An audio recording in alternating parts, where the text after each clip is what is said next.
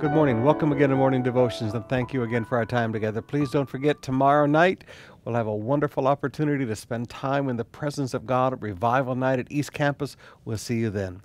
Right now, I want to take you back to the song of thanks that David sang before God as he brought the Ark of the Covenant up to Jerusalem.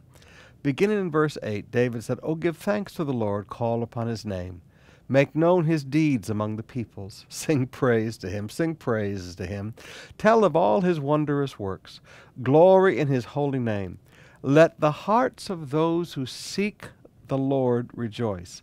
Seek the Lord and his strength. Seek his presence continually." Now notice, 3 times in 2 verses, David says, seek the Lord. Seek the Lord continually. Seek his presence continually. Now, brothers and sisters, there's a great difference between King David and his son, King Solomon. David was a man that loved the presence of God. Solomon was a man that had a couple of great encounters with God, and that was it.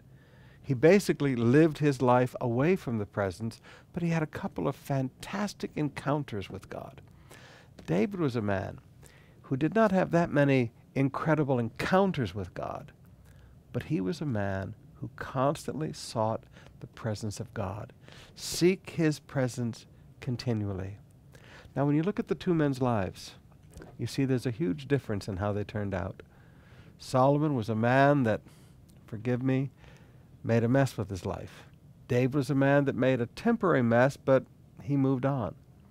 But you see the tremendous difference in accomplishments. You see the tremendous difference in their hearts, their attitudes, and what they prioritize in their life.